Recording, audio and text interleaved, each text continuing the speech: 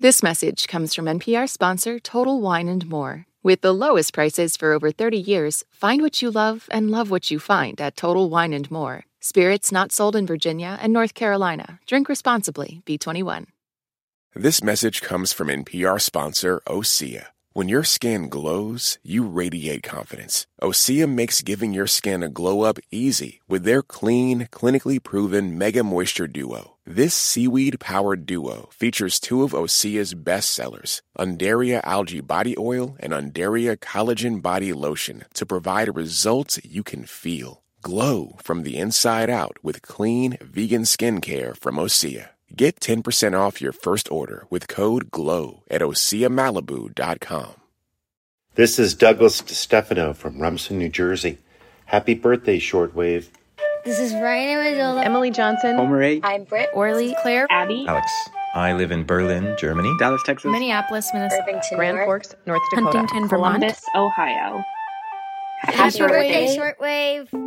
You're listening to Shortwave from NPR.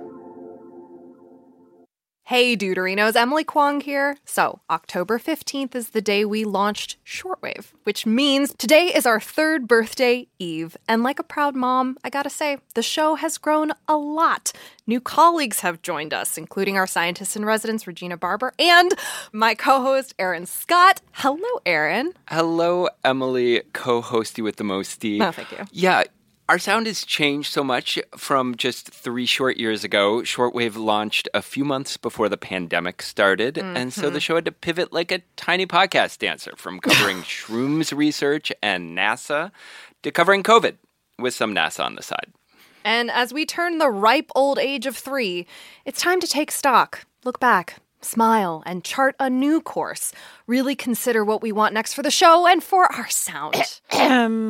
Considering this stuff, Emily, that's kind of our thing. Excuse me. Yes, NPR actually has a show called All Things Considered, where daily we aim to cover all the news. Wow. Okay, Mary Louise Kelly and Sasha Pfeiffer from NPR have entered the chat. I'm going to sit down. From NPR News, it's All Things Considered. Right, We're here to recover from this. Ooh, this is a little too much for me to process, sharing this studio with you all. So we're big listeners, and while we might not consider all the things on our show, we do like to think that everything is science and science is in everything. So, that's kind of close, right? Yeah.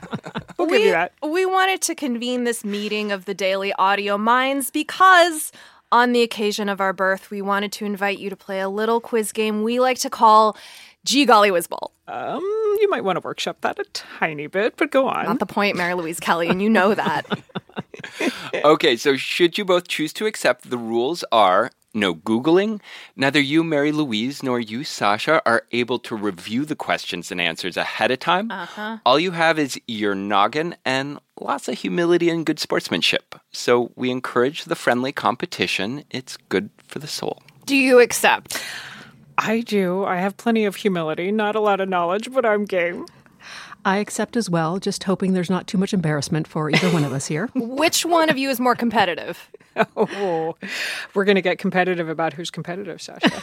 Oh, that's off to a great start. All right, today on the show, Shortwave puts 2 of NPR's most esteemed journalists to the test. They consider all the things, but do they consider science enough? I'm Emily Kwong. I'm Aaron Scott. You're listening to Shortwave, the daily science podcast from NPR.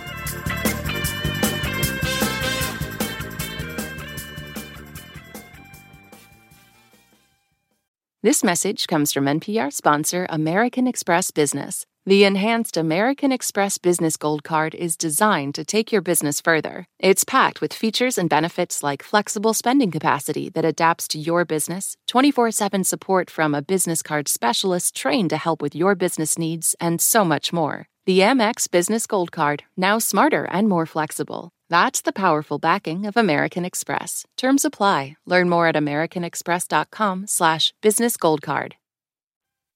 All right, Sasha, Mary Louise, let's start with a newsy question. Last week, the Nobel Prize in Physics was awarded for what kind of research? You can count on your journalists really wanting to get the facts right. The fact that they're deliberating this much. I'm having a vague memory of reading an intro about this. Was it something to do with outer space?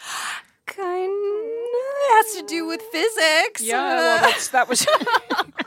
I was tempting you to tell me more, Emily Kwong. Do you want to get into a discipline, a little more specific? I thought you might want to elaborate. I have no idea. Sasha? No, I also read the headline, and now I realize I cannot tell you what exactly that physicist did. Okay. All right. I'm going to help you out. The answer to the question is quantum physics. Okay. So 3 scientists shared this award for experiments showing that 2 particles, let's say Mary Louise Kelly and Sasha Pfeiffer, could behave like a single unit even when far apart, a phenomenon which is known as quantum entanglement.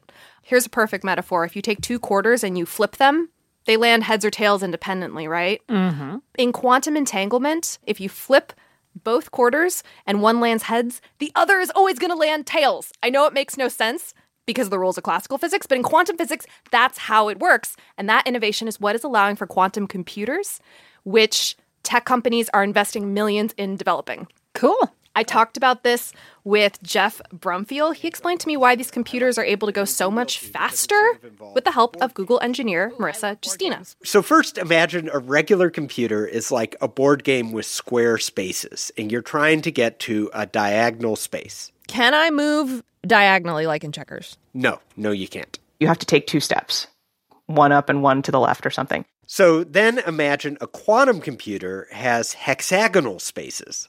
Oh, like Settlers of Catan. Yep, exactly. If you are on a hexagonal board or a board with diagonals, then you can do that in 1 step. So with a quantum computer, it's a faster way to make the same exact moves. Exactly. Get it? Huh? It's starting to make sense. Okay, all right. Yeah, this is the kind of science we like on Shortwave. For us, it's all about maintaining curiosity for how things actually work. Next question. This is a completely different field. What is this animal?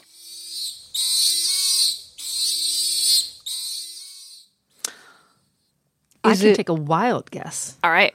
I think it's a baby something, and I would guess bird, but I want to disclaim I'm wildly guessing here. That is not quite it. It is something that's a little bit closer related to we humans. Is it a baby monkey? Monkey? Something Getting close really to a close. monkey? Primate. Yes. Here's our answer from John Hamilton. Okay. Poor baby bonobo. Sounds like a human. With chimps, aggression is pretty common, and physical strength is key, so the animal in charge is invariably a dominant male. Bonobos aren't like that. Here's something Dr. Jonas Mukamba told us. He's the lead veterinarian at the sanctuary. Bonobo, ce sont les femelles qui dominent. C'est la femelle qui est chef du groupe. What he's saying is that with bonobos, the females dominate, and that a female is always the head of the group.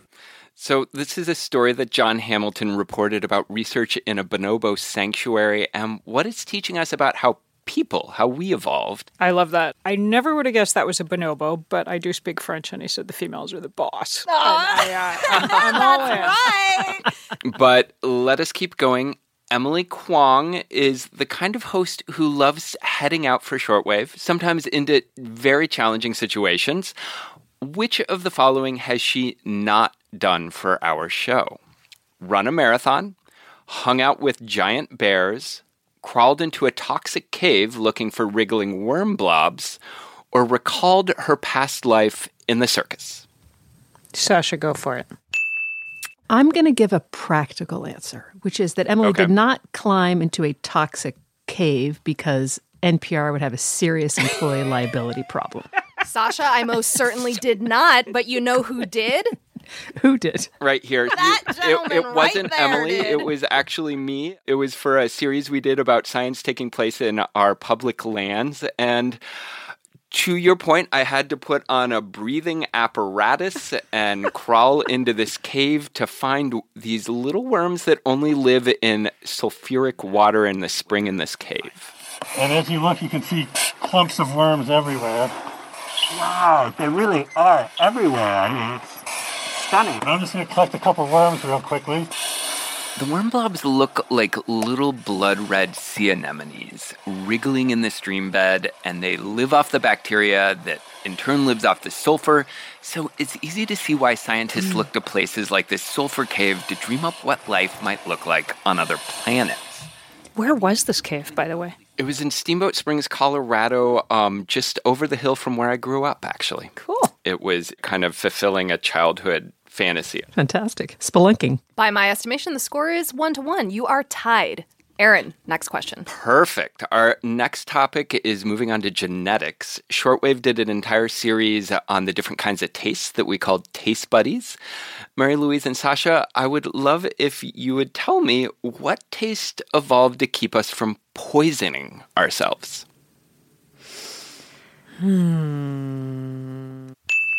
My husband happens to be a 7th grade science teacher, and he teaches genetics. Unfair advantage that should have been disclosed at the get-go, but go on. This may be a conflict of interest. I feel like I have to take a shot at this just because I live with a science teacher. Yes, please, go for it. I am going to say that it is bitterness that is the tip-off.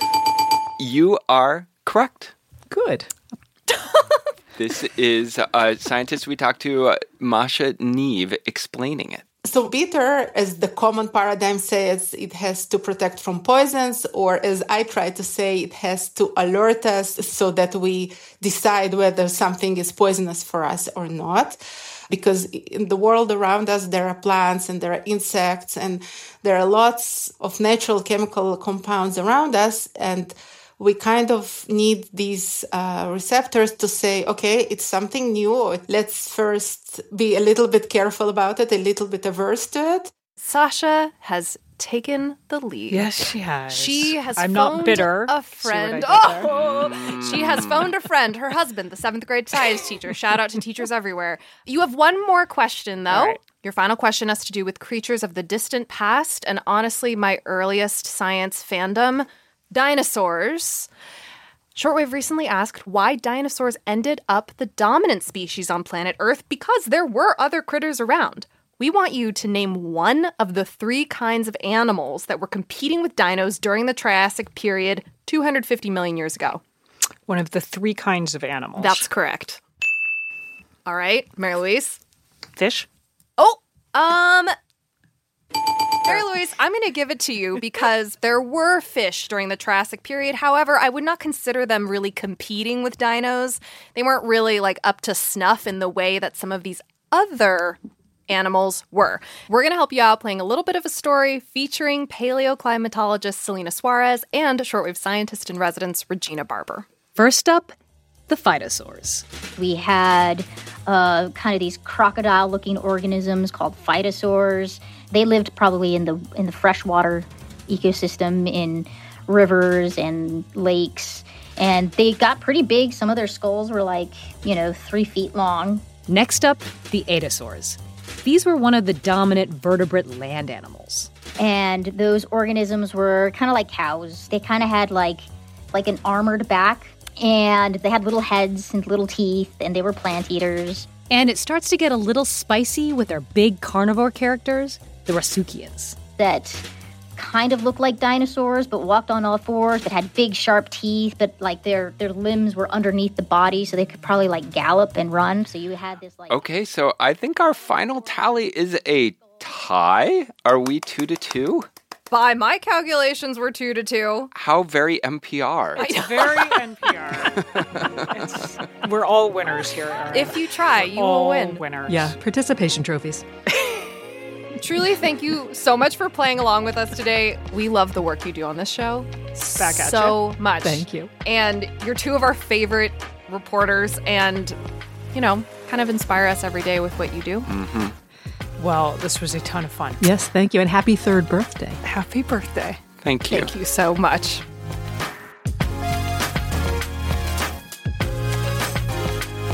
Shortwave is continuing our birthday celebration next week by hanging out with all of you on Twitter Spaces. Next Wednesday, October 19th at 3 p.m. Eastern.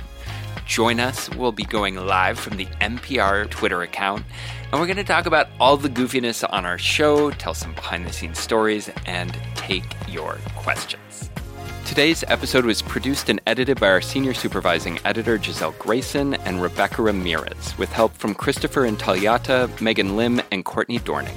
Beth Donovan is the programming senior director, and Anya Grunman is the senior vice president of programming. I'm Aaron Scott. I'm Emily Kwong. You're listening to Shortwave, the daily science podcast from NPR.